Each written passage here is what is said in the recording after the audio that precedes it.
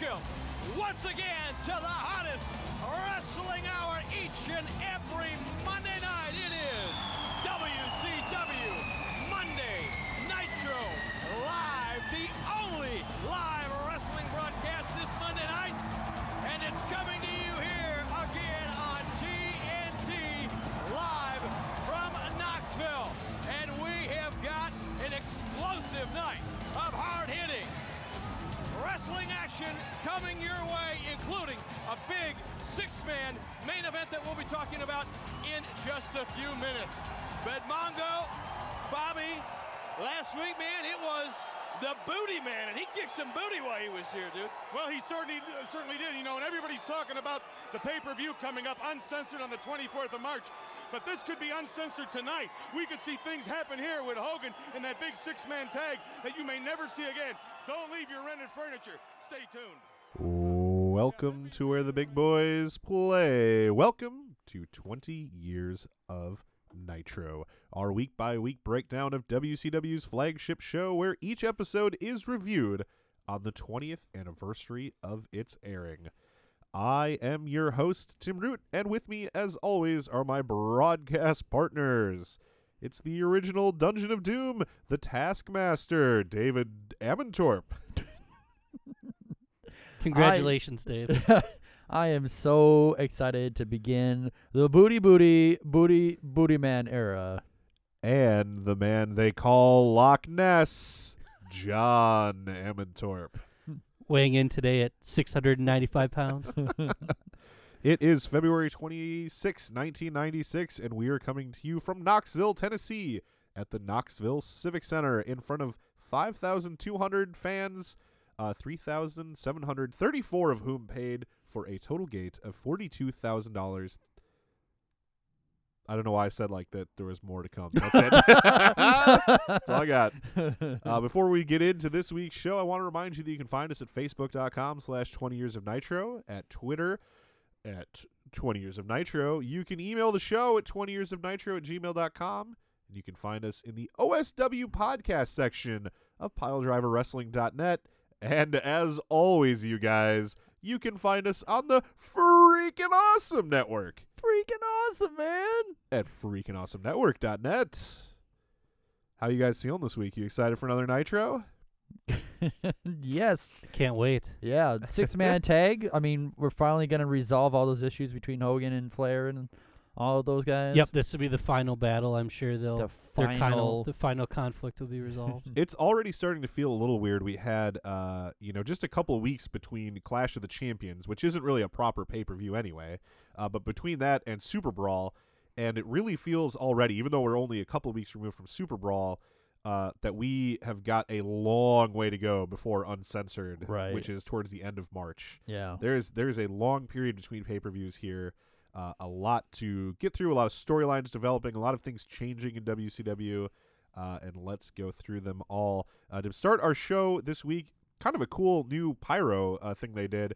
At the beginning, you get up the aisle, you get a WCW logo being projected from the lights, and the logo actually moves up the aisle, and then when it reaches the entrance ramp, that's when the pyro goes off.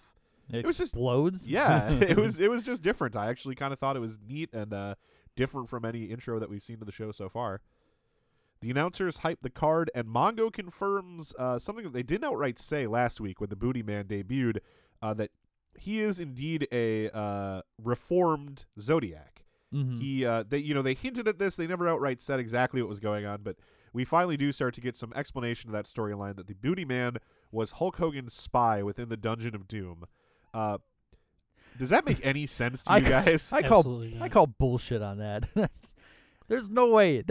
You can't pretend that even made any sense. At what point did they have the Booty Man Summit where they sat down and resolved their issues and made plans to destroy the Dungeon of Doom? Listen, brother, I need you to go into the Dungeon of Doom. Yeah, to kind of go over his history pre-Nitro, he debuted in WCW as Hogan's ally, Brother Brutai.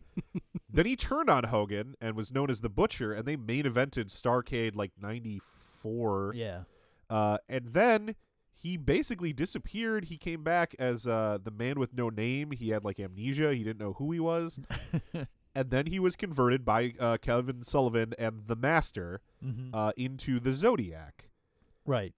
So he's been the Zodiac since the summer of 1995, which is a long fucking time ago in wrestling terms. Yeah. In that entire period, the Dungeon of Doom has beat up Hulk Hogan a number of times. They've conspired against him to steal his belt when they had Jimmy Hart join them by creating that contract that gave the belt to the Giant even in the event of a disqualification. Yeah. So there's so many opportunities where if he had a spy, Right. it would have actually helped. Right. But when does he actually choose to reveal his spy? It's during just one of 1,000 random beatdowns at the end of a Nitro episode. It's not at some big crowning moment where he wins the belt or he prevents something insane from happening. Yeah. All he does is just stop one of the many beatdowns that has gone on as a result of the Dungeon And of it's Doom. not even like, for a few weeks they're like, but where is the Zodiac? Right, through all this.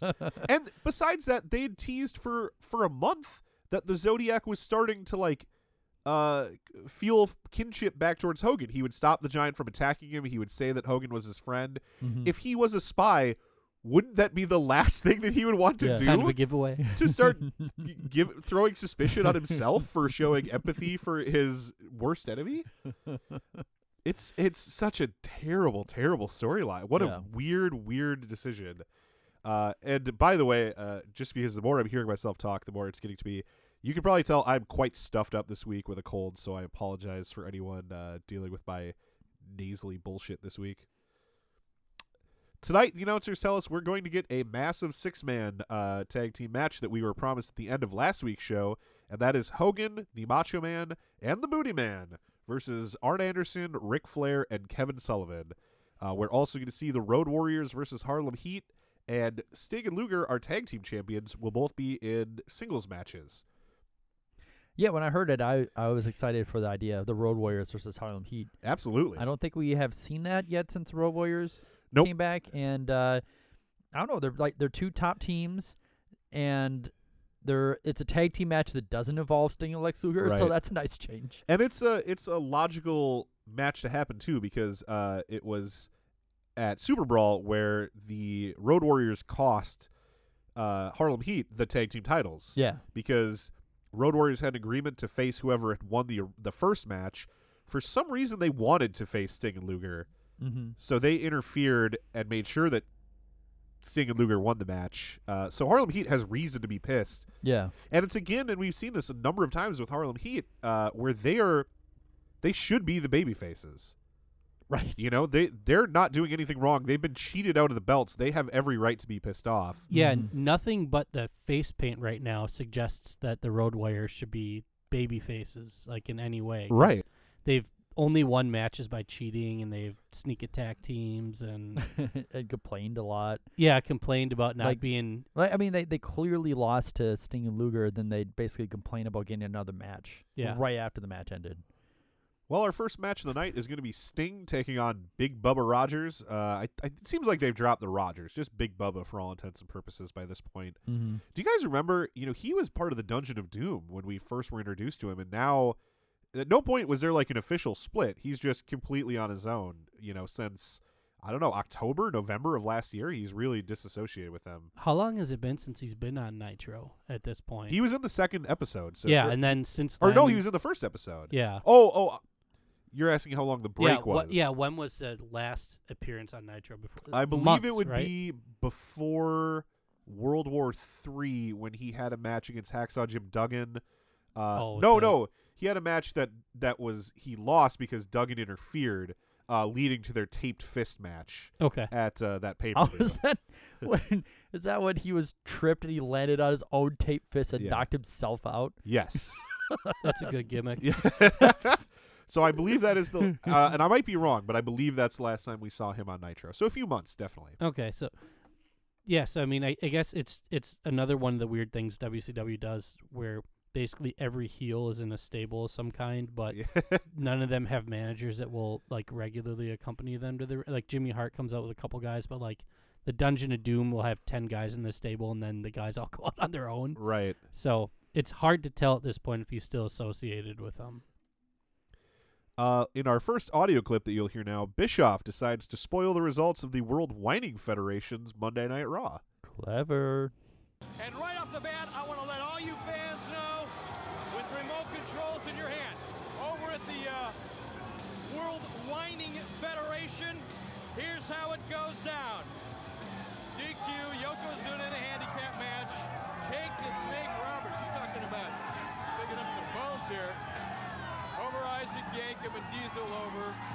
Bob Holly is still around. Okay, we got that out of the way. Now you are where the action is, and the action is live. Who knows what's So there you go. If you hear the history of this, especially from WWE's side, it seems like they were doing it every week. That they were just constantly doing it. This is only the third time that I could actually remember it happening. Right. The first time, certainly, there's the Shawn Michaels beat Sid with the kick Green he belt couldn't get a kick, green yeah. belt for at the karate store.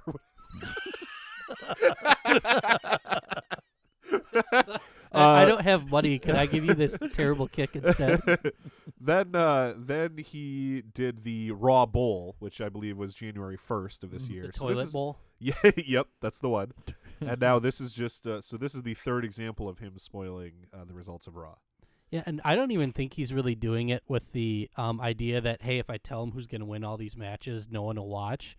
I think it's just him kind of trying to be an asshole just to be annoying. Yeah, because I think that's kind of his only end. every for time he it. does it, he just kind of rattles it off. He doesn't make it like a big point where like everyone listen to what I'm about to say. Mhm. Well, he's walking a tightrope of wanting to like spoil it, but also wanting to make it seem so unimportant that Yeah. you couldn't give a shit. Yeah. Right. We saw him do the same thing when he told people to call into the hotline to get the results of the WWF pay-per-view. Like he Right. has to say that's enticing enough news for you to pay us money, Yeah. but he also wants to be like, but it's also bullshit and who cares? It's like he really wants Yeah. his cake and to eat it yeah, too. he's walking a tightrope as far as like what kind of asshole he wants to be. And in that the spoilers this week, the one thing I wanted to say about him, I really don't mind the spoilers. I think it was a smart and inventive way of him to play up a strength of his show and a weakness of Raw. That's fine with me. Yeah. What I did not like this week were some of the comments that he made about Jake the Snake and Bob Holly. I don't like when you go after the guys specifically. Right. He says, oh, so-and-so beat Bob Holly. He's still around? Yeah. Fuck you. That's a guy trying to make a living. That's a guy trying to feed his family. some sort of Leave him the fuck alone. Yeah, and some sort of reference about Jake Roberts being old. Right. I'm like, seriously? Like, look who's in your The promotion. combined ages of the guys in this main event is probably like 300 years old. Bob Holly is not he's Sparkplug Bob Holly or whatever at this point. Sparky plug. He's Yeah. not making a ton of money. Like this Yeah. is not a guy who should be buried like this. It just was completely unnecessary. Yeah, not a guy whose star power would otherwise threaten your show. Right. Right. Goofy entrance Sting is once again in attendance on Yep. Nitro. Is he kind of acts like he's sneaking through the smoke created by his pyro? I like that. This is, correct me if I'm wrong, but I don't think we've seen this before. This is the first appearance of like dark blonde Sting hair. He's like stopped bleaching it, and it's Oh, now going to sure. like its more natural dark blonde color. Mhm. And I think that this is the first time we've seen that. I think between last appearance and this one, he's either dyed it or rinsed out the dye. I don't know how Yeah, dye I think works. I think around in like mid '95, I think he just stopped bleaching it and letting it grow out. But I think at this point, the blonde highlights are gone. yeah, this is all I know is this is the first week where I thought, wow, Sting's hair looks really dark. So Yeah. it might have been a gradual process, but this is definitely the first time I noticed it. Yeah, and when I remember Sting, just because like I was like 10 at this time, like when I think back about Sting before like he did like the Crow stuff, this is how I remember him having like the long Right. like dark brown hair and everything like that. I mean, it's definitely better than like the crew cut with the rat tail and all that stuff from the early 90s. So Bischoff tells us that Sting has been hanging out a lot with Steve Grissom, the WCW race car driver, Yeah. and he congratulates Steve for placing 5th in last Sunday's Winston Cup race, even though in the Winston Cup, Steve Grissom doesn't drive the WCW car. That's only used in some like lesser circuit. Mhm. And it's also hilarious that he congratulates him for placing 5th and then goes, winners attract winners. That's just how it goes. do you know how many cars are even in those races? I have no fucking clue. You haven't. You it missed could the be last series of 100 recordings. or it could be like 12, and Yeah. I wouldn't. Yeah. You could tell me either of the two, and I would. You weren't here. We've kind of shit all over. Well, I shouldn't even say we. I've sort of shit all over car racing for Yeah. 2 weeks. So yeah, I don't have a fucking clue how many Yeah, like, cars are in is- that is goddamn fifth stupid even- race. Is fifth even good? I mean, what if there's like 13 cars? Like fifth is like losing. You know? Yeah, who gives a fuck? That's what I say. All I know is if you're fifth place, you aren't a winner and you're not attracting other winners. Right. Oh God. There is a weirdo in the crowd directly across from the hard camera, so you see him constantly throughout the show, and he's wearing like a life-size rubber Bart Simpson mask.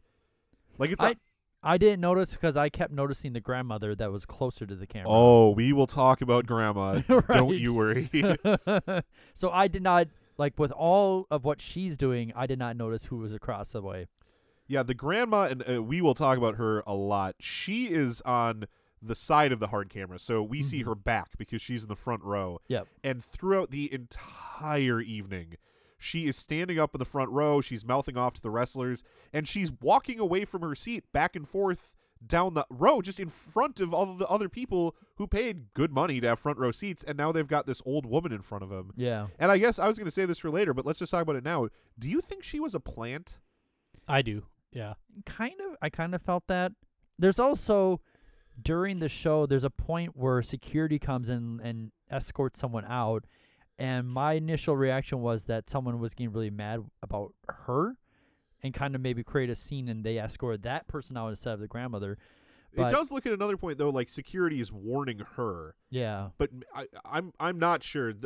I think it probably is a plant, but at the same time, if the whole idea is to make your show hip and young and edgy, Right. having like a 90-year-old woman there, Yeah. and like as a fan that you focus on, seems odd. So that's one reason I don't think it was I'm not sure. Mhm. Another reason would be the announcers never acknowledge her. Yeah. If she was a plant, you'd think they would have like played off her in a small, not even a full angle, but just Sure. Luger comes down and he mouths off, he gets into it with her or whatever. Yeah. You know? So the fact that the announcers never acknowledge it makes me kind of throw my hands up and say I do not know if this was a plant or not. Yeah, I think she's a plant because something I remember reading in the Death of WCW book too is that like WCW had this history of like paying like supermodels to sit in like the front rows too, Sure. and I don't think they ever acknowledged them at that time either. Sure. And plus, like this lady, like she's like standing like on the edge of the guardrail and stuff like that, and like reaching over at the wrestlers. You kind of think they would have thrown her out at some point. And there is a famous there's a well-known gif of Hogan having like a purse swung at him by an old lady, Yeah, and it looks a lot like the same lady. seems to like me. the same lady. Yeah. So I think it is possible that she's a lady that WCW occasionally pays to make it look like the heels have a lot more heat. That like literally little old ladies want to kill these heels. Yeah, Yeah. Bubba soaks up the boos of the crowd. He is really having fun this week. Well, he's actually on this week, so Yeah. he's He's probably making- pretty excited He's about making that. the most of it. Yeah. They lock up, and Bubba pushes Sting into the corner. The ref breaks it up, and this is where the heel normally backs off, only to cheap shot the babyface. But Bubba goes, "I'm a nice guy," and makes a huge show of like backing all the way off with no cheap shot. He's Right. like, "Look at what a good guy I am." It's really, really funny. He then offers his hand to Sting for a handshake, and Sting slaps Big Bubba. Fuck Yeah. you, Sting. That's what I say. Sting gets a drop toe hold and a awful bulldog, a just real terrible shitty bulldog. And Bubba sells it really hilariously. He takes the bulldog and then pops up onto his knees Yeah. and then like has a seizure. It's hilarious. Coming off the rope, Sting jumps at Big Bubba, who catches him and looks to be going for an Alabama slam, but instead Sting grabs the ropes behind Bubba to stop the like slam in progress. Bubba eventually manages to use his power to pull Sting off, but he hits an atomic drop instead of the Alabama slam. A right hand to Sting's jaw sends the Stinger slumping over the second rope, where Bubba squashes him with a leg before doing this thing that wrestlers do all the time, where he wants to go to Sting's like hanging to the outside, and Bubba wants to go to the outside to punch him in the face. Does he just like get down to the ground and roll out of the ring. No, he runs into the ropes on the far side of the ring and then slides out of the ring. It looks cool. Yeah, It does I look- like that move. That's the We only can all reason. agree that that's a good move. It's one of those things in wrestling that does not make sense, but I do like. Yeah. And that's actually something too, that he was like one of the only guys that used to do that back in the day. Yeah. And it's sort of like how the People's Elbow like started out Right. as a cartoonish dumb thing that a stupid cocky asshole wrestler did. Right. But now everyone's got their People's Elbow type of move, and I but do. this is cool though because he's the only one that's doing it at the time. I have always really liked Christian's variation on this, where he'll slingshot himself over the top rope. So he'll like leap all the way over the top rope, all the way down to the floor, and then just punch a guy in the Yeah. face. Yeah. I've always really liked that. So I agree. It's a fun thing to see. The camera cuts to a wide shot of the ring, and this is when we first see the little old lady who's just walking up and down the row, yelling at Bubba the entire time. We get a splash by Bubba for 2. Sting fights back into the match with punches, but Bubba counters with a spine buster. After he got the splash, isn't that when he went for the nonchalant cover? Yeah. I just thought it was interesting because it's like Bubba's never won on Nitro. Don't you think he put a little bit more effort? he acts like he's. Don't act like you've been here before. You've never been here before. I am having trouble. I just wrote my notes here. I'm having trouble watching the match because I can't decide if I want to watch the guy in the Bart mask who is apparently adjusting glasses that he's wearing over the mask, or the little old lady. And now I just noticed, or now in terms of when I was writing these notes, that I noticed there's the 2 women closest to Bart who might be with him, but I don't think they are. They're wearing matching gigantic floppy blue and white checked hats. Like, what the fuck, Knoxville? Like, what is with your crowd? I think it's like a horse race. We get elbows from Bubba to Sting, followed by a big splash in the corner, which sends Stinger to the mat. Bobby wonders if all of Sting's tag team work lately has left him unprepared for singles action, which I thought was very good ring announcing. That was fantastic. Agreed. Bubba kisses his hand and uses it to slap his ass at the crowd, which really pisses off the old lady. I think he might even do it at her specifically, but I'm not positive. We get a clothesline from Bubba for a 2 count. Bubba sets up Sting for a side Russian leg sweep, which is weird because you don't normally see that move.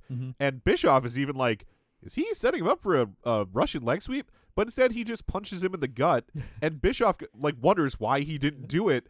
And to me, it almost seems like it's a move that he knows, but he's been told he's such a big, powerful guy that he shouldn't be technically wrestling. He should be using power moves. Right. So he was like, out of instinct, he put him in the setup and then was like, oh shit, I better just punch him in the gut instead.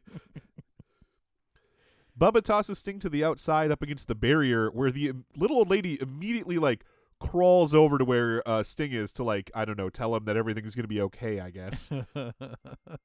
As Bubba approaches the fallen Stinger, she jaw-jacks at him for a bit and goes apeshit and stands on the barrier like she might start taking a swing at him. Bubba rolls Sting back into the ring, and you can see a security guard that I mentioned earlier talking to her. And I feel like he's probably telling her, like, ma'am, please stay in your seat.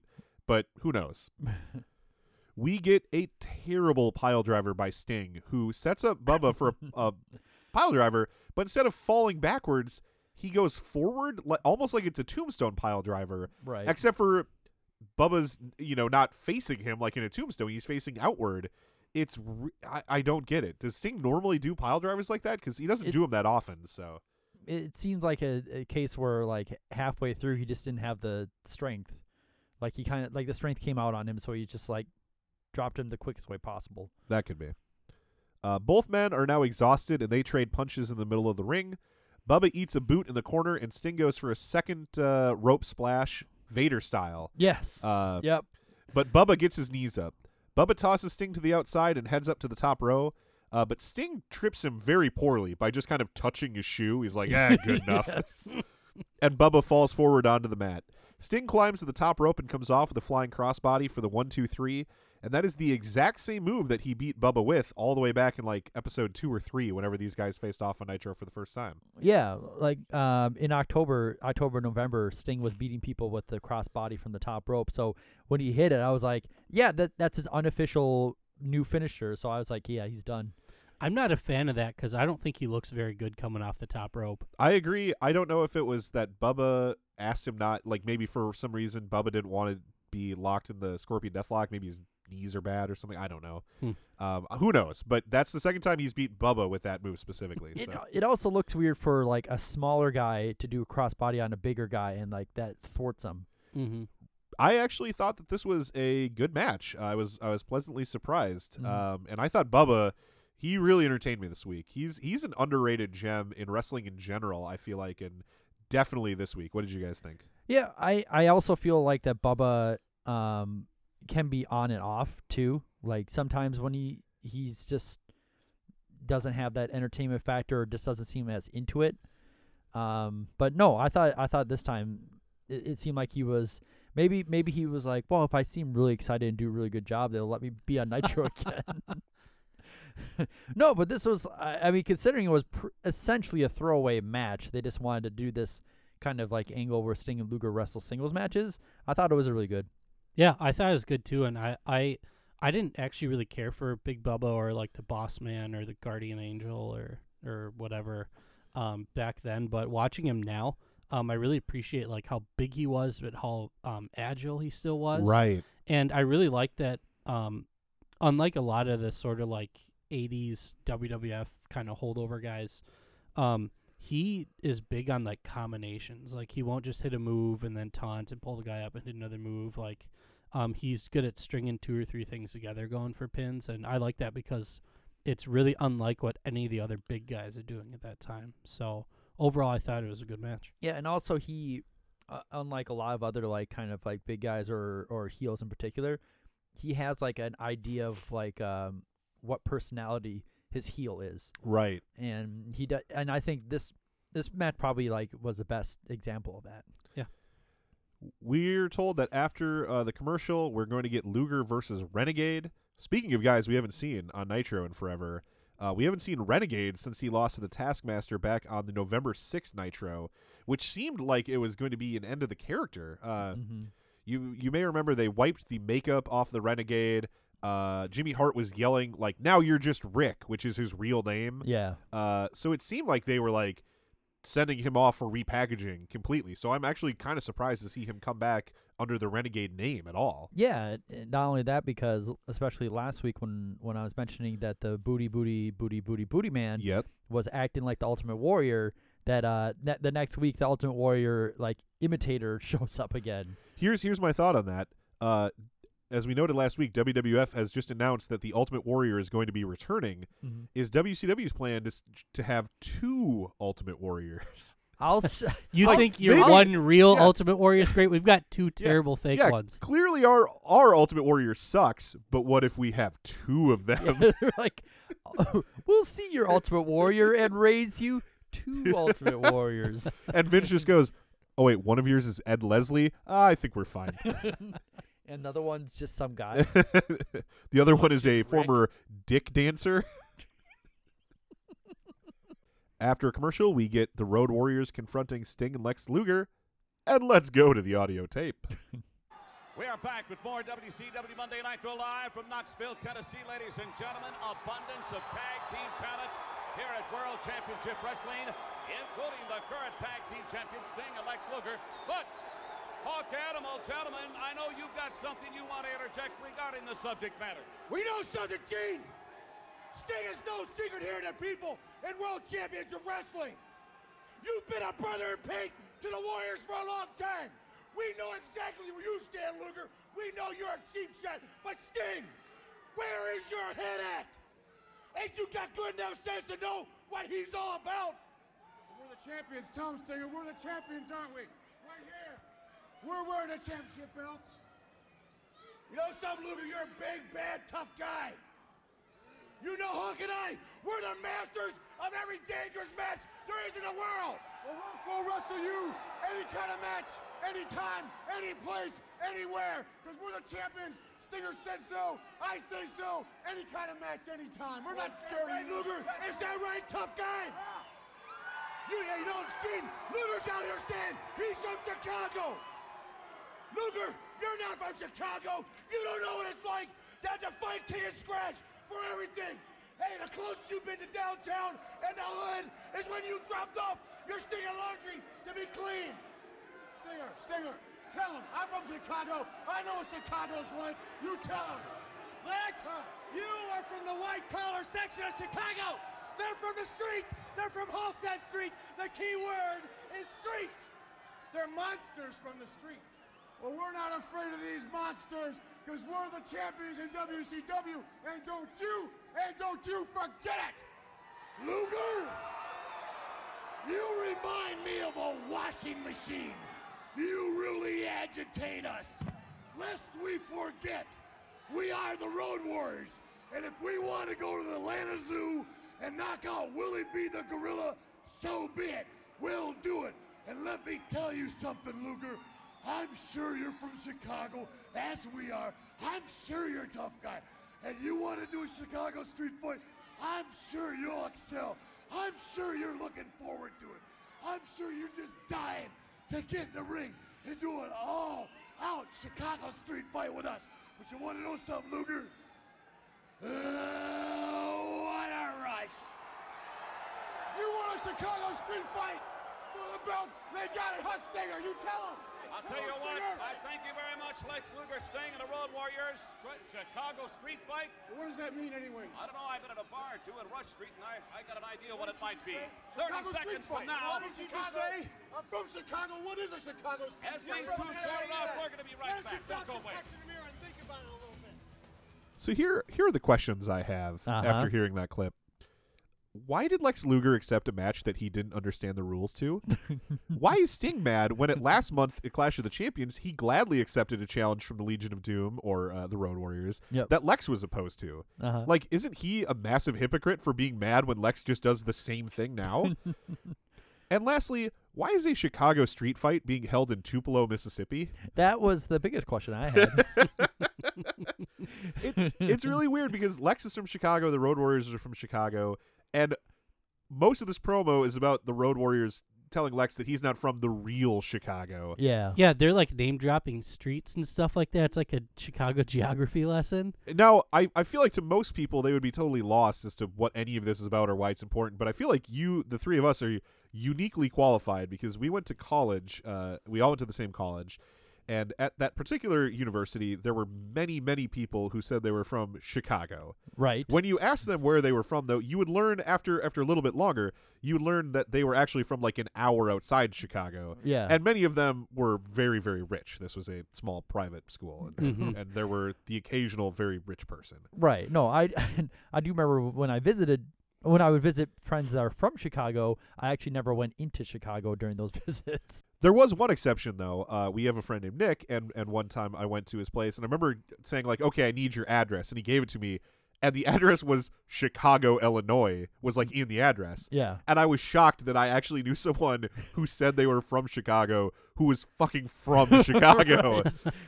So I guess, like, that experience has given me enough to know, like, what the Road Warriors are getting at here, that a lot of people that say they're from Chicago are actually from like Evanston and all these fucking rich ass suburbs. Yeah. And so they're accusing Lex of that. But to most audience, like, I don't know where Lex is. I don't know what neighborhood he's from or what suburb. Yeah. Cares. You've told me for years that he's from Chicago. That's all I know. Okay, Right. he's from Chicago. And Like, not only that, but Sting is more qualified to talk about who from Chicago is actually tough than Lex Luger is, who's actually from Chicago. So anyway, they have agreed to a Chicago street fight at some unspecified point in the future. Keep that in mind. They've agreed to a fight with no rules, and the next pay-per-view is known as a pay-per-view that features matches with no rules. Yeah. So it seems like we can make some safe assumptions there, but just keep that in the back of your mind as we talk later in the show. By the way, I thought Lex Luger was absolutely hysterical. In this Amazing. promo. He's so good. Yeah. Like chicken shit. Like towing the line between face and heel. Lex Luger is like by far the most compelling character on Nitro at this point. Yeah, we've talked about it a little bit over the past few weeks, like just how incredible Lex Luger has been and how mind-blowing that is, because I normally think of him as such like a fucking I was going to say very, very wooden, lacking charisma. He's normally the most boring part of any show he's on, and he's known for mostly for getting pushes that went nowhere because he couldn't live up to them. This is the one character that he is an absolute master of, and they should have. I don't know how many years you could have gotten mileage out of this, but they should have like never dropped this because Agreed. as soon as it's done, he goes back to being Lex Luger. You know? Yeah, it's Unfortunately. literally when he's tag team champion. Like when he wins the title, that's when he becomes this character, and when they lose it, then he stops. And it's not like they didn't realize this either, because on the Kevin Sullivan podcast that I listened to, he talks anytime he talks about this period and Lex Luger, he says that this is for him the best that Lex Luger ever was. Yeah. Agreed. So it's not like it's just the three of us that are saying that after the fact. You know, the guys that were in there booking this stuff knew that it was the best Lex Luger they had ever got. Mm-hmm. Renegade runs out, and there's some audio miscommunication as his theme doesn't start off until he's all the way to the ring. So he runs out, and he does, he's doing the Ultimate Warrior entrance where he runs out like a house of fire, which is extra weird when there's no music playing. Yeah. And then we get the classic Luger leaves only to re-enter again. Right, yep. Which, for his character, that makes sense. Like, his vanity, like, he wants his fireworks and his music and to get his big flexes in and all that stuff. This is a case where it actually works, even though it's basically just bad production, I think. He comes out with his tag team belt, and he kind of just tosses it on the ground so he can flex. And let's go to an audio clip of Mongo trying to figure out exactly what belt that is that Lex Luger has. Look at him. He's coming out there with his belt, a single belt. That's a tag team belt, isn't it? Absolutely. And no Jimmy Hart. Well, that's the deal. The little weasel.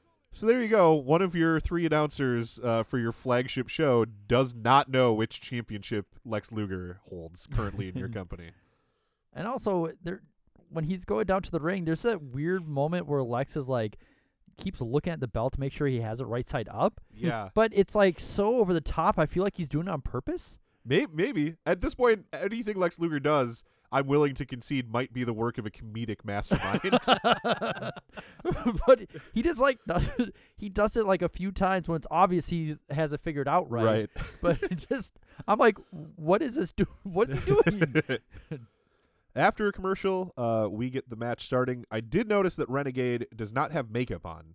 So there was that one concession to what we had seen before. The makeup does not come back. He dominates with shoulder blocks until Lex bails out to the outside to regroup. And I've noticed that whenever Lex is a heel, this is how all of his matches start off. If he's against a mid-card guy, if he's against a top guy, that can be different. But if he's against a mid-card guy, we saw it when he faced Bagwell one week and Riggs the next week. Yeah. He gets dominated right away, and then he comes to the outside of the ring and kind of regroups. I remember in one of the times he was doing it, it's when you noted that when the camera cut to him, he was saying to himself, on national television. Yes. Yeah, like not only is he regrouping, but a lot of times it seems like he's like objecting to like he can't do that. Yeah, he's like offended by the effort the other guy is Yeah. giving. I can't work under these conditions. The other guy's trying to wrestle too. Yeah, Scotty Riggs drop kicked me. Luger gets an eye gouge and a punch and gets back in the ring. Renegade pushes him over to the corner and hits some corner punches, but Luger hits an atomic drop. Renegade gets a clothesline for a 2 count. A back body drop by Renegade sends Luger down, and Bischoff informs us that the Renegade has been working out in the power plant. Does it seem weird to you that you would tell us that one of your wrestlers on your flagship show is currently like training to be a better wrestler? I feel like that they always try to insinuate power plant with like, well, I mean, I guess you're right. I mean, but like that Going to the dojo instead of going to learn to do a back body drop. Like instead of like bringing their skills up another level, not necessarily like learning Okay. how to wrestle. Well, he does also mention that he says like you may have seen the commercials for the power. So it seems like maybe they're trying to say like if you go to the power plant, you are like this guy on our show right now is at the power plant, So maybe it's you a method could be of the selling. next Renegade. I wonder if some of that too was sort of like suggesting that since he got dominated by the Taskmaster so like one-sidedly Yeah. like several months ago, he went back to his roots. Sure, and that could kinda, be. Yeah, that's what I thought it was. Luger is up against the ropes, and Renegade runs at him and tries to hit like a crossbody, but Luger moves, and Renegade just bounces off the top rope back in the ring. It looked That looked really cool. It did. It looked cool and painful as hell. Bischoff hypes Uncensored by reminding us of the terrible 18-wheeler match from the last one. Like, of all the matches you would want to remind us of at previous Uncensored, why the fuck would you remind us of that one? And- the match that got 2 guys fired Yeah, from I the was gonna company. say. What that like? Wasn't that like the company's like big embarrassment of like that spring basically? Luger gets a 2 count after an elbow drop, and then he hits a side slam for another 2. There's some more back and forth. After some back and forth action, the Renegade impressively tosses off a Lex pin attempt, like, one of those pins where you don't just kick out, you throw the guy feet into the air. Yeah. It looked really good. Oh, one of the 2 girls in the audience with the matching hats took her hat off. So now there's just one. Now there's one. As you can tell, I'm doing a lot of crowd watching still. I like the idea you have a note. Girl took hat off. Well, I've just been watching the crowd so much. Bart Simpson still wearing his mask. Yeah. This guy's been wearing a rubber Bart mask the entire match. And, like, he'll put his hands on the side of his head and be like, oh, no, like if something happens to a baby face. Yeah. He's trying his best to emote while wearing this thing. We used to have that mask, didn't we? I think yeah. I think our dad wore it. Yeah. For Because Halloween one year. I remember I wore like the Michael Myers mask for a Halloween. Those things get like I thought you wore- sweaty. I and had a Myers mask. uncomfortable Yeah, after I agree. like it's like after 5 minutes. So if you wear it for a whole show, that is pretty impressive. A lot of boring back and forth takes place until Luger finally hits a snap suplex. Grandma apparently is a Lex fan, as she suddenly stands up and turns back the crowd with her arms in the air and kind of like a, yeah, you like that? Are you not entertained? Yeah, so she hates the heels, but she loves tweener Lex Luger. Rightfully so. Renegade quickly hits a power slam. He whips Lex into the corner for a handspring back splash. Like, he doesn't do the handspring back elbow. He just kind of throws his whole body into him. Mm-hmm. Luger stands there wobbly, and the Renegade hits a very nice bulldog. I wrote the same thing. I knew that Tim would appreciate it. It was a really good bulldog. Yeah, good on you. He's been learning down that power plane, because I don't remember seeing him do a bulldog before. Not that I've watched a ton of Renegade Yeah, matches. But maybe Sting needs to go back to the power plane. Oh. Learn to fucking bulldog.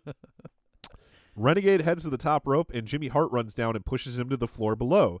The ref is checking on Luger, and Luger does not see that. So Yeah. kind of playing on that tweener, or what does he know, what doesn't he know thing. Uh-huh.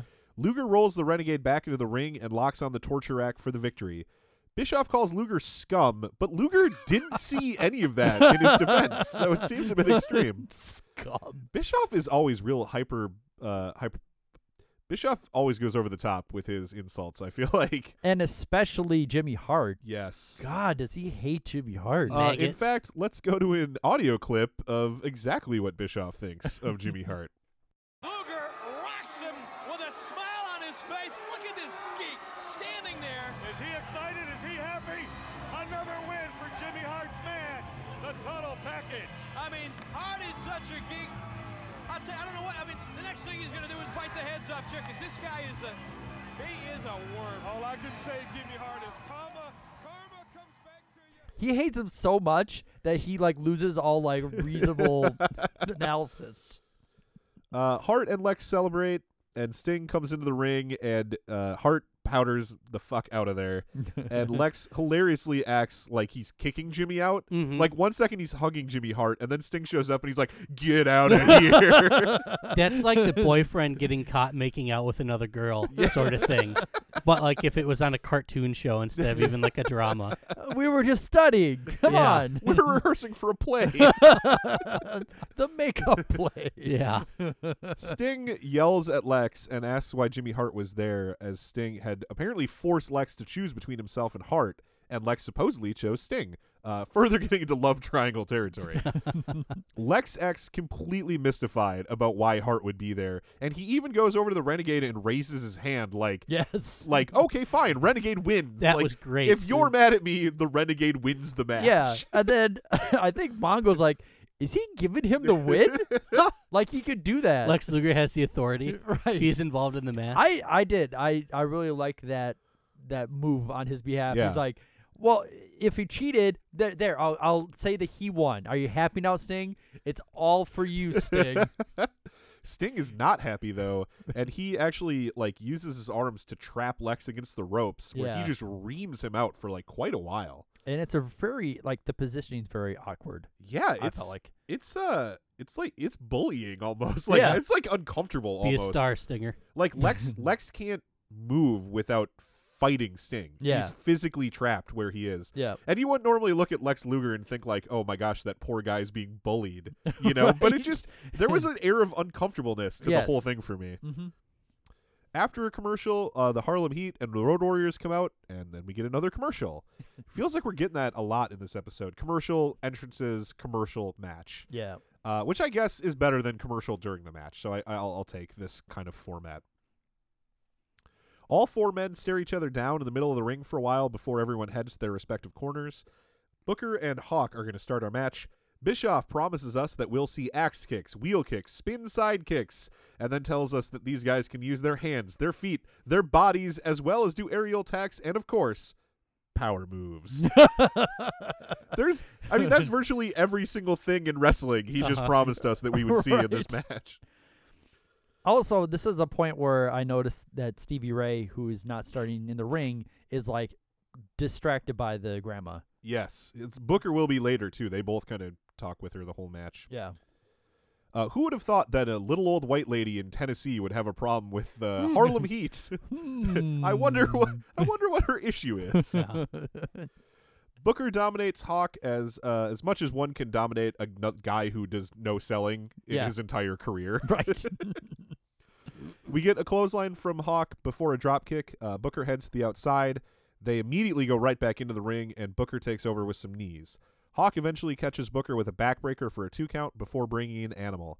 Bischoff and Bobby kill some time discussing a bar in Chicago that they both like. Yeah. I don't know if bar is even the right word for it. Is it a strip club? Yeah, Mother. I looked it up because Oh. I couldn't figure out what they Yeah. were saying, so I looked at, I don't know, Knoxville or whatever.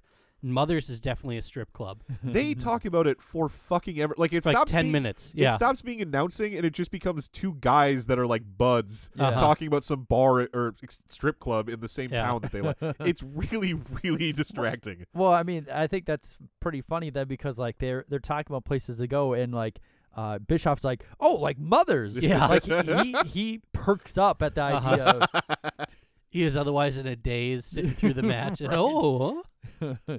Booker tags in Stevie Ray, and right around this time, you can just, in very briefly, as the camera cuts from one side of the ring to another, you can see Bart Simpson taking his mask off, oh, and he will not wear it for the remainder of the show. it gets all sweaty in End there. of an era. I wanted to point out, I mean, because at this point, Stevie Ray is in the best shape that Oh, yeah, he looks great. yeah. Between Harlem Heat and the Road Warriors, there's a distinct like physical like conditioning difference. Like Yeah. the Road Warriors have like those kind of tights on that kind of keep their gut in. Yep. Whereas Harlem Heat just look like jacked beyond belief. Absolutely. Yeah, so it's one of those things where like when you just kind of look at it, you think like, oh, Harlem Heat's gonna destroy these guys because these old men look out of shape. Yeah. Stevie Ray and Animal lock up with no apparent victor. Soon after, Stevie hits a scoop slam after some back and forth. Then Animal levels him with a pair of clotheslines. Animal tags back in Hawk. Powerbomb by Stevie Ray after Booker kicks Hawk from the outside of the ring. Bischoff promises that there's extra security around the broadcast booth tonight. Yeah. And there have been so many booth invasions lately.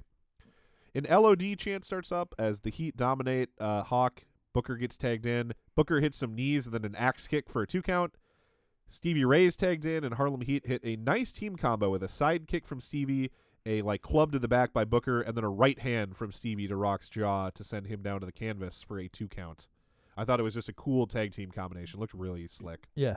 Hawk makes a brief comeback with an Irish whip, but it is short-lived as he goes for a spear, but Stevie moves out of the way and he hits the ring post with his shoulder. Booker gets tagged back in and hits a jumping wheel kick before tagging Stevie back in for a double suplex for a 2 count. There's a lot of tagging in this match, which I like. I mean, too often they fall into the face in peril, hot tag, and it's nice to see a match where both teams are getting a lot of tags. You would think a successful tag team would tag in and out all the time. Absolutely. So when they do that a lot, it makes them look like they're tag teams that know what they're doing. Mm-hmm. Bischoff tells us that he's just got word right now from the executive committee that the winner of this match will be the #1 contenders for the tag team titles. Didn't Lex and Sting just agree to a street fight Yeah. at as I mentioned, the next pay-per-view is one where there are matches with no rules. So we already know what that match is happening. What is the point of saying this match is for the number 1 contendership? And not only that, it just like in the middle of the match, he basically is like, the Road Warriors are going to win this match. Right. I mean, yes. Because there's no way that they agreed to this Chicago street fight and then Harlem Heat wins. You know, there's no way to buy that. So like by him saying that, he's pretty much like, well, I want there to be a reason why the Road Warriors are getting this match. Right. So if we go back a little ways, it was Booker that was tagged in, and then they hit that combo. Stevie then just stays in the ring afterward, and nobody cares who the legal man is. And for the rest of the match, this is pretty much how it goes, with the heels specifically. Hawk is whipped in the corner and bounces back into Stevie Ray, and now they're both down. Hawk manages to get the hot tag to Animal. I believe that Booker then is tagged in across the ring, but the camera kind of misses it. Who is the legal man is like nobody gives a shit for the rest of the match. Right. I mean, it seems like with WCW referees, like once they lose control of it in the first place, then they kind of are like, whatever, maybe I'll see a tag, maybe I won't. Animal dominates, but the Heat get him up for a double back suplex. Animal manages to flip all the way and land on his feet and come forward with double clothesline. All 4 men are in the ring at this point. Stevie and Animal spill to the outside, and Booker nails Hawk and sets him up for the Harlem Hangover. Booker pins Hawk, but there's no ref as he followed the other guys to the outside for no discernible reason. Also, Animal is still the legal man, not Hawk. So he's not taking the legal man. The legal man is outside, and the ref is out there anyway. Booker leans over the ropes, like over the second rope, to see what the fuck Nick Patrick is doing out there, and Animal kicks him in the head, allowing Hawk to pick up the pin for the victory, even though, again, Hawk is not the legal man in the match. And it looks like a cheap win for the Road Warriors. Exactly. Once again, Harlem Heat lose a match that they shouldn't have lost.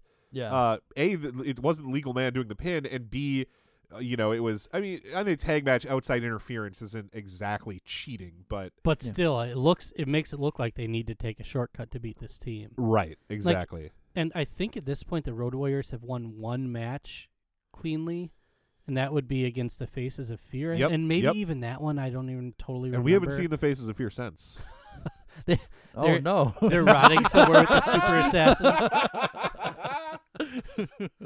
Oh, no. Yeah, I mean, at this point, I mean, they, Harlem, or the Road Warriors kind of come out and talk a big game, and they have to cheat every time they beat somebody, and they're sneak attacking teams and interfering in matches. Like, how are they not the heels at this point? When have they hit the Doomsday device? Do they ever? I don't think they have at this point. No, I don't think so either. Maybe it was something that's like they want to find a way so they don't have to do that. I can't remember if they did against Faces of Fear. I don't think Hawk just gets a top rope clothesline. Yeah, that's right. And wins kind of out of nowhere. After a commercial, Ric Flair's music plays, and out comes the Nature Boy with Liz and Woman on his arms. Arn and Sullivan are just kind of walking behind all of them, looking like third and fourth wheels. Flair asks the ladies to twirl, and Woman does, but Liz just turns, like, she does a 180 and then turns back the same direction she just turned. She can't turn in a circle, you guys. I was like, Liz, you have one job. He literally pantomimed it with a finger how to do it. She's the most awkward person. Yeah. Oh my God. It's one of the biggest revelations of doing this podcast has been how 180 my impression of Miss Elizabeth has become. Seriously. Oh my God. What does she bring to the table exactly? One theory on that, and who knows how correct, Kevin Sullivan believes that Hulk Hogan made the decision or pushed people to bring back Miss Elizabeth because him and Linda were trying to get Macho and Liz back together. And they thought that if they were forced to work together, maybe they would reignite some sparks. It's like a Hogan Knows Best episode storyline. They should have saved it. I would just say from the outset, I would not believe that. I don't believe that either. I think it's Bischoff just reaching into 80s WWF nostalgia and pulling any act he can. And she's obviously, I mean, she's popular, and I mean, I don't know how she makes them any money at all, but yeah, this is probably a good opportunity to, as ever, because we're talking about whether Kevin Sullivan can be believed or not with some of the things that he says, because I do use him as a primary source in a lot of things. Mm-hmm. He, in one podcast I listened to, they ask where the idea for Uncensored came from, First, he says that it was his idea, which is ridiculous because it's been around for years before he was the booker. So I don't believe, even if he was in WCW when it came around, I don't think it was his idea. And he thinks, he claims that he did it because ECW had started running pay-per-views and he needed a response to that. Oh, nope. Uncensored has been around since like 93 or 94. ECW's first pay-per-view is in what, 98? 97. 97. Yeah. So no. Yeah. No. So no. As soon as he said, I'm like, nope. Nope. Just complete bullshit. Like there's sometimes where just clearly his facts are wrong. I think ECW at that point though had been hosting kind of mega shows. Like they weren't big enough to be on pay-per-view, but if you like read into ECW history, they seem to have pay-per-view history back into like early 94. Well, we did talk last week about their CyberSlam event where Brian Pillman made his debut for them, which was like a they taped some of the matches and had it on Hardcore TV, but it was like a larger event than normal for ECW, and it was like a fan convention in addition to a wrestling show. Sure. So they did, you're right, in that they did have events like that, but it is a complete fabrication to say you were competing with ECW pay-per-views, Right. and thus you like came up with the uncensored idea directly to counter them. That's Right. that's Yeah. nonsense. Yeah, I don't believe that either. American Made plays, and this is a very small thing, but one I really liked. They crossfaded the two theme songs. So okay. as Flair's music comes down, Hogan's music fades up. Yeah. Very cool. I don't know why I just noticed it and I was like, that's neat. I like that. Yeah. That was a response, of course, to Radiohead's popular album at the time that Right. Kevin Sullivan had to compete with. All six men brawl in the ring as we start off. Eventually it settles down to Arn and, according to Mongo, Brother Booty. Don't! Bischoff brags about a WCW ad that was in Sunday's USA Today. Dude, it's an you paid for it. It's an ad. What do you Look what I bought. Yeah. Wasn't an editorial on the success of WCW. You paid for it.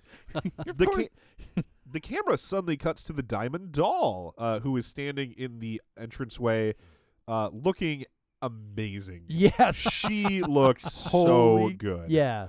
No. She's wearing this white mini dress. She's got legs that go all the way to the ground, and she's just looking fantastic. Bischoff lets us know that on Saturday night there was some kind of rift that formed between her and Johnny B. Bad. And what Yeah. basically happened on that episode is Diamond Dallas Page is getting all of his stuff repoed now that he doesn't have money anymore. And basically Kimberly says that she feels bad for him, and Johnny B. Bad doesn't like that. Oh, and at this point, too, Diamond Dallas Page had been selling his gear to, like, the jobbers. So, like, a guy will come out and just have Diamond Dallas Page tights on. He still just gets annihilated by the other guy, but he's wearing Diamond Dallas Page tights. That's hilarious. Yeah. Apparently, the reason why the storyline is now including these problems between the Diamond Doll and Johnny B. Bad is he is throwing a fuss backstage about touring around with another man's wife. He's a pretty religious guy. He's married, and he doesn't like that. Bischoff is pissed about that because, like, he doesn't want Jesus to have to approve every storyline he comes up with for Johnny B. Bad. Yeah, and Johnny B. Bad has a pretty attractive wife on his own right, too, so. Oh, my gosh. Yeah. Oh, wait. I just remember that his wife is Sable. Yeah. Sable is not attractive. She didn't Sable do- is she never did much disgusting. for me.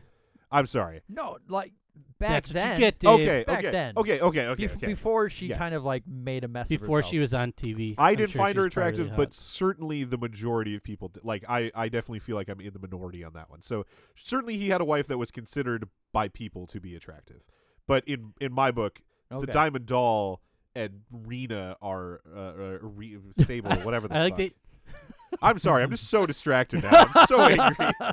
This is the I like- angriest I've been on the Use show. Sable's real name and then the Diamond Doll.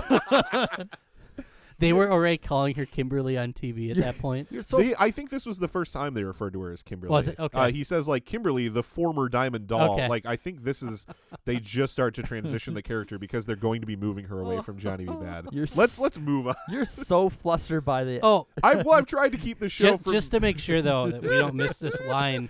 Do you hear that when she comes out, Mongo's like, what's she doing out looking for meat? And at that point, like, I looked at the roster. Is Yeah. there a less sexy wrestler on the roster than the Booty Man? No. I came up with Yeah. Dirty Dick Slater and Bunkhouse Buck. Oh, there and even it those is. guys have their charms. Or perhaps Scotty Riggs. He's only- at least young. I don't I know. only point him out because he does they do the handsome thing with him. yeah, better looking every day, Scotty Yes. Scotty Riggs. Anyway, we kind of go back to the match, and it seems like the entire time that we've been in the aisleway ogling Kimberly Page with her flowers and theorizing about why she's there, it looks like the Booty Man has just been dancing in the ring while Arn just kind of stands there doing nothing. Like that's what we Yeah. cut back to, and that's what I imagine has been happening the whole time. And is this the point where Mongo has the revelation as far as why he's called the Booty Man? Maybe I don't have a note on that. Why don't you tell us?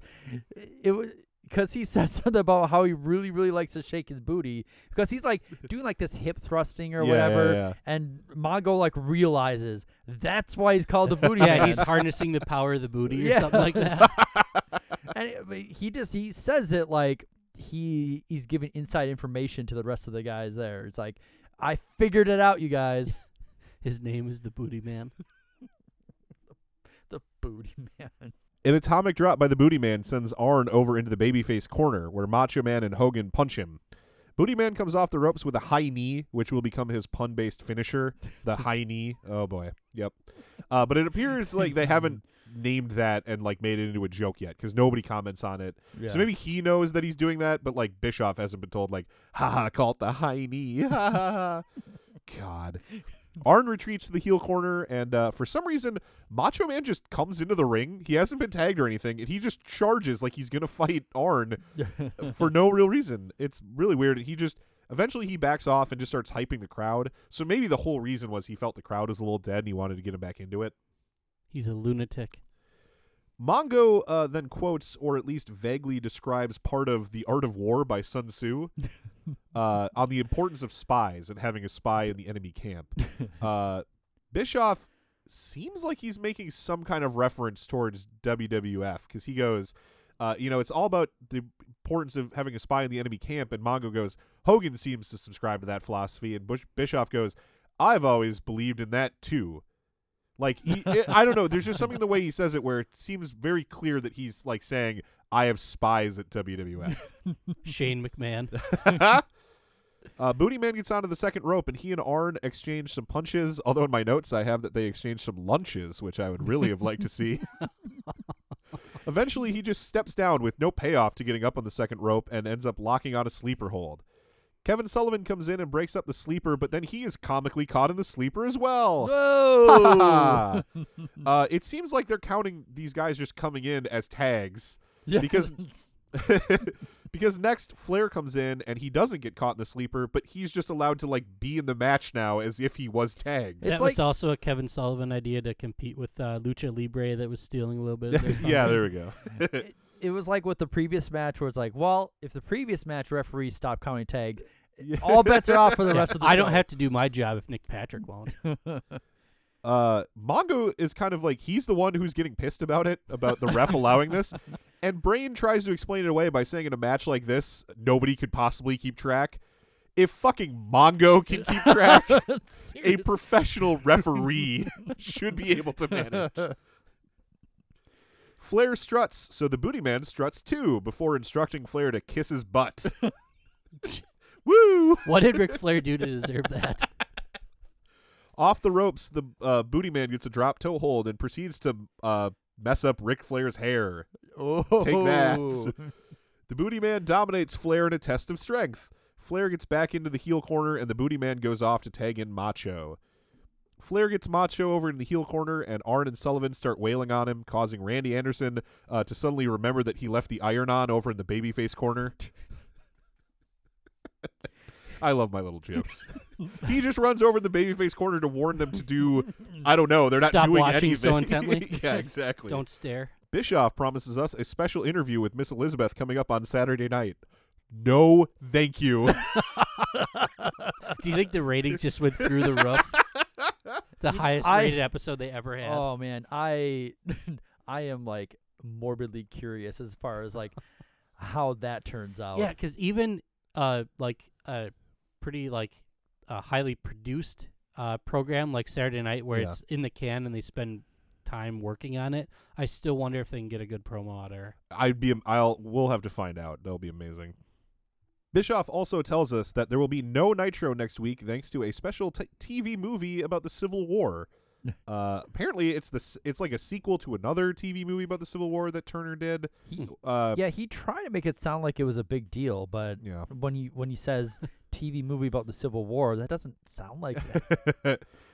So there will be no Nitro next week, but there will be a 20 years of Nitro. We're going to have a bonus episode, and we will be reviewing the very special episode of Baywatch featuring Hulk Hogan, the Taskmaster, Ric Flair, Vader, Implants, Hasselhoff, and more. So be sure and keep your computer tuned.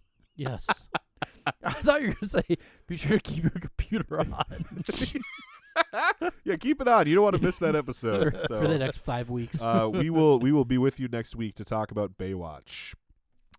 Back to the action as Macho Man reverses a Ric Flair Irish whip and hits a back body drop as Flair stumbles back from the corner.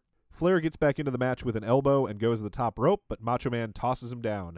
I've run out of fake moves to say that Flair is going to do on the top rope, so that okay. bit has died. Ooh. Macho Man goes for a top rope axe handle but gets a punch in the gut from Flair on his way down. Flair poses and doesn't see Hogan getting tagged in. Flair hits a chop on Hogan, but Hogan gets a clothesline and a back body drop. He gets an Irish whip that sends Flair up and over the top rope. Arn and Sullivan try to get involved, but Hulk clotheslines both out of the ring. Hogan goes for corner punches. Sullivan goes to interfere, but realizes he's not supposed to. And instead, he just lets Randy Anderson walk him back to the heel corner. He just gets there, and Anderson's like, "No, dude," and he's like, "Oh, okay," and just walks away. Good thing there was that referee there. In comes the Booty Man, and they double Flair with 2 big boots for a 2 count. Booty Man dominates all the heels because, of course, he would. And the crowd dies. Macho Man tries to confront Liz, but Arn gets in the way, and Macho returns to his corner. Macho Man realizes, oh, right, that's my ex-wife over there.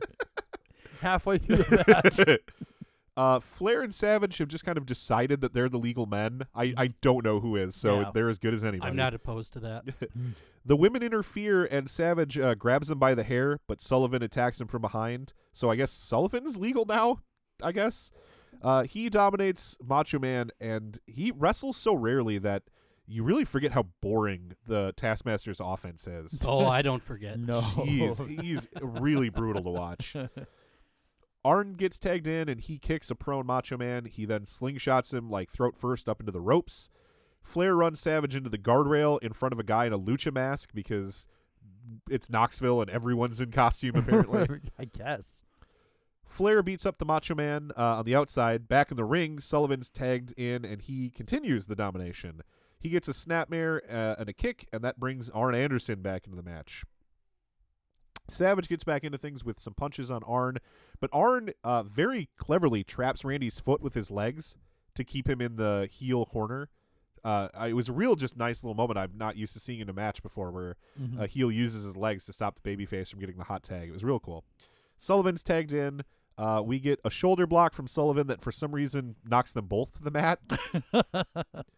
Sure. Low center of gravity. You get a shot then that really shows how Woman actively works the crowd while Liz stands there woodenly facing the ring at all times. Yes. Well, I mean, you also hear her Right. Yeah. during the matches, too. Rick! Yeah. That's the best. She does sound like a crow. Yeah, every time something happens, if it's a clothesline, Rick! Arn Anderson and the Booty Man are both tagged in. The Booty Man punches the heels and tags in Hogan. Sullivan eats a big boot. Then Flair gets a big boot. Then Arn gets a big boot. Leg drop on Arn Anderson for the 1-2-3, and Hulk Hogan gets his win back from Arn. Hooray! Did not take long. Flair knees Hogan in the back, and he slumps over onto a turnbuckle. Liz jumps up and tries to handcuff Hogan.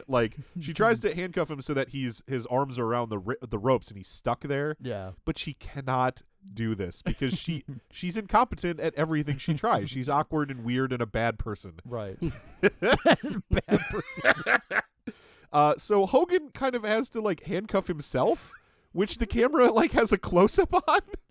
Oh man. They quickly realized that they should not have a close-up of Hogan handcuffing himself, so they cut to a wide shot while these dummies struggle with the handcuffs some more. Flair figures out that he needs to get in there and just distract everyone, so he starts whipping Hogan with a strap that he's brought. Yeah. I think the intention was that Hogan would get handcuffed right away and then get whipped a bunch. Yeah. But instead, he only gets whipped like 3 times because this has taken so long. Hogan sells getting beaten badly. He's like he's unconscious, slumped over the ropes. Yes. But before the show ends, he just like all of a sudden he's awake and he's fine. Yeah. He decides, you can see the moment on his face where he decides he's not going to sell it anymore.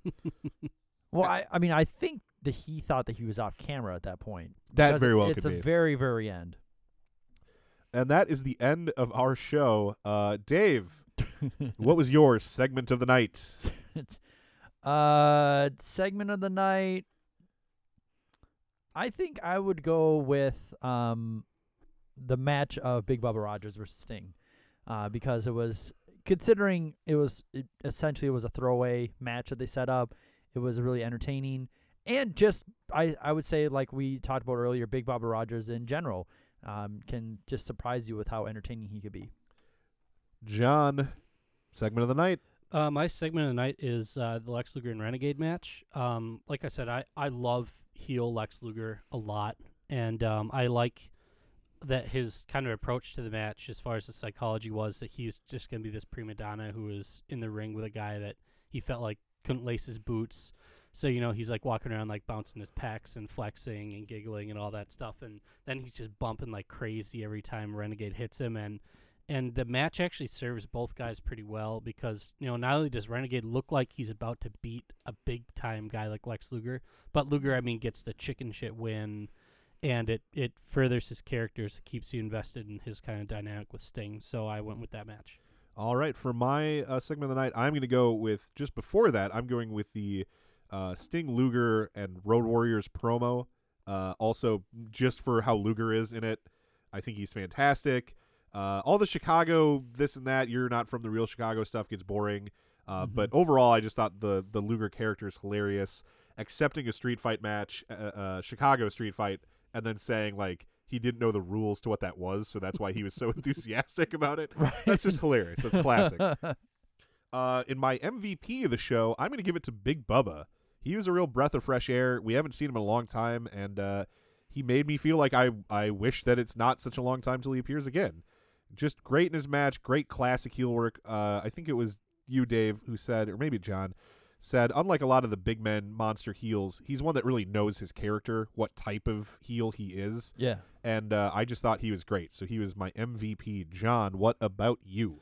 Mine's Lex Luger, kind of for those same reasons. I thought his character work was great, and in what should have been kind of just a nothing match, he managed to get himself and the Renegade and Jimmy Hart and Sting. I think everyone benefited from that, so I'll go with total package. All right, Dave, your MVP.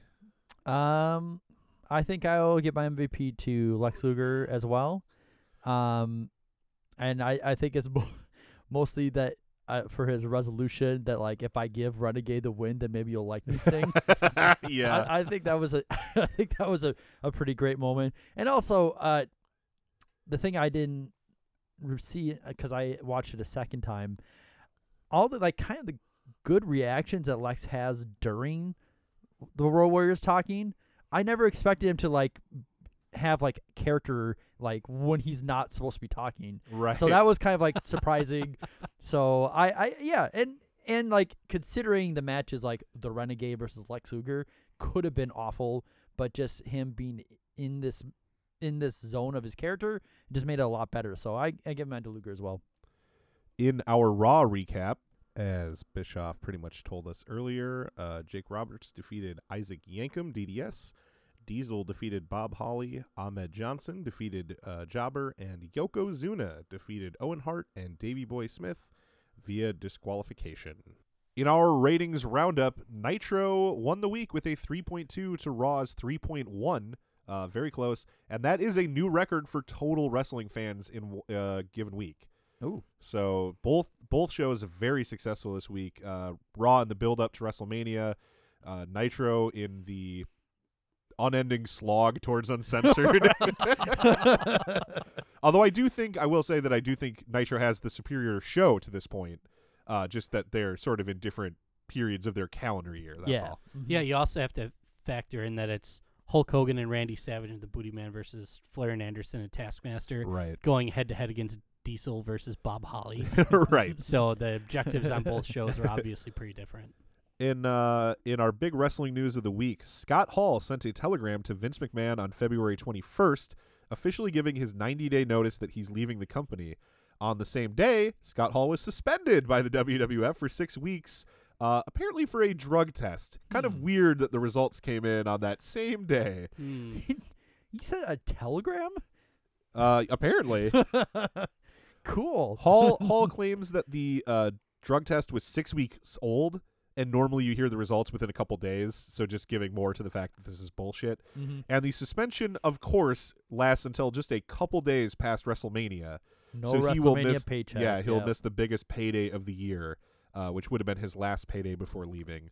You know, he gave a fucking 90-day notice to the company. That is so much more professional than you see in almost any scenario in wrestling. Mm-hmm. And this is how Vince McMahon responds, like a petulant fucking child. And not only that, but like they had I know that they had invested in this Razor Ramon versus Goldust match at WrestleMania. Right. So he's like literally throwing money away just to like exact his revenge. It's ridiculous. Vince, the reason Vince claims he's upset is because Scott Hall was like just on a leg of the tour and could have told any number of WWF employees, but instead waited until he got home from the tour to send the notice. Who cares? It's still a 90-day notice. Yeah. Right. Fuck you. That's ridiculous. Yeah, like anytime someone wants to leave a job, it's like I would prefer not to like just be standing there in my boss's face saying like I'm quitting. Yeah. I think it's easier for everyone involved if I just send a message so we don't have to have this awkward conversation about it. Yeah, and like Dave said, they definitely had a lot invested in Razor Ramon versus Goldust at WrestleMania, which just kind of shows the degree to which, Vince will, cut off the nose to spite the face. Because, like, they had graphics built for it, and they had already been promoting it as, like, a Miami street fight, and instead they turned it into the Hollywood backlot brawl and all that. So I'm sure seeing all that, he probably wasn't that upset to be leaving. Yeah. Was it billed as a Miami street fight? Yeah. They had graphics in Anaheim. Yeah, exactly. But well, I mean, this just like Chicago street fight in I know. Biloxi or whatever. I was just noting for the fact that that both promotions do the same thing. Yeah, but no, they had graphics built for it and everything like that. I guess they'd already been like promoting it locally as being on the show. So I know that if you go online, you can find like the Razor Ramon Goldust like promo like. Yeah, like they spent money on that, and he's like, no, if he's gonna leave my company, and especially since they probably would have gotten some more buys from keeping Razor Ramon on the show versus throwing Roddy Piper, because Roddy Piper they had already promoted as being the commissioner. He was already going to be there anyway. Right. I don't think adding a match with him really increased viewership, but removing Razor Ramon for very dubious reasons cost him money. Scott Hall says that during his time in the WWF, he was always on a 1-year deal that would automatically roll over to the next year. So this 90-day notice is a notice essentially that he doesn't want the deal to roll over when it expires. Mm-hmm. He says that all he was guaranteed from this contract were 10 matches a year at no less than $150 a match. So your base guarantee from that contract is only $1,500. Of course, they would make a lot more money than that based off merchandise and everything, but all of that goes through McMahon, and McMahon determines what rates, and the rates that you get for like a payoff from a pay-per-view are from like a formula that only McMahon knows or understands. So there's like really like a lot of ESPN's QBR. You don't know what all the variables are. No, there's just yeah. A lot of times these guys, I mean, they're making good money, but it's all through a very arbitrary system, and it leaves them open to wondering why they're not making a lot more money. Yeah, and I think too one of his beefs was he didn't even necessarily want to have like the higher guarantee or anything like that. He just wanted to get a bigger slice of his merchandise, which I guess was selling as well as anybody else's. And obviously he was just about the coolest character on the show. Yeah, and I guess everyone he found out later that basically everyone else got what he asked for in the merchandise. So. Yeah, he had complaints largely about the storyline with Goldust. He did not like the homoerotic aspects to that feud. And also the money issue. He's one of these guys where he's good at wrestling, but he's first and foremost looks at it as a business. Mm-hmm. He's here to make money, and that's just it. He goes back and says that that's something he heard.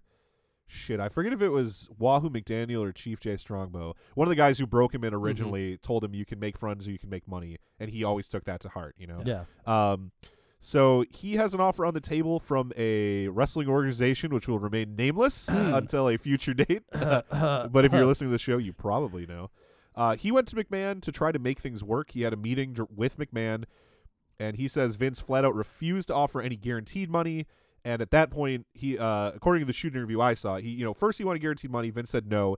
He said, well, okay, how about you just give me a little higher cut of the merchandise? He says, okay, the guarantee is Vince McMahon paying you his money. Vince won't do that. He said, okay, well, the merchandise, that's the fans' money. Just give me more of their money. Yeah. And Vince said no. And then he said, okay, right now you don't let guys go wrestle in Japan. Let me go wrestle in Japan a few times a year, and let me take some of their money. Yeah. And Vince still said no. Yeah. So at that point, Hall decided that he was going to give his notice and ride off to another company, which we will find out about later. Who could it be? We'll certainly tell you here where the big boys play. 20 years of Nitro. Life magazine called it the Harvard of professional wrestling. ABC's Good Morning America gave it a rave review. The WCW Power Plant will help you reach your potential. They'll train your body, work on your moves, and motivate you to be your best. The WCW Power Plant, the #1 wrestling facility in the world. Call now to set up a tryout at 404-351-4959.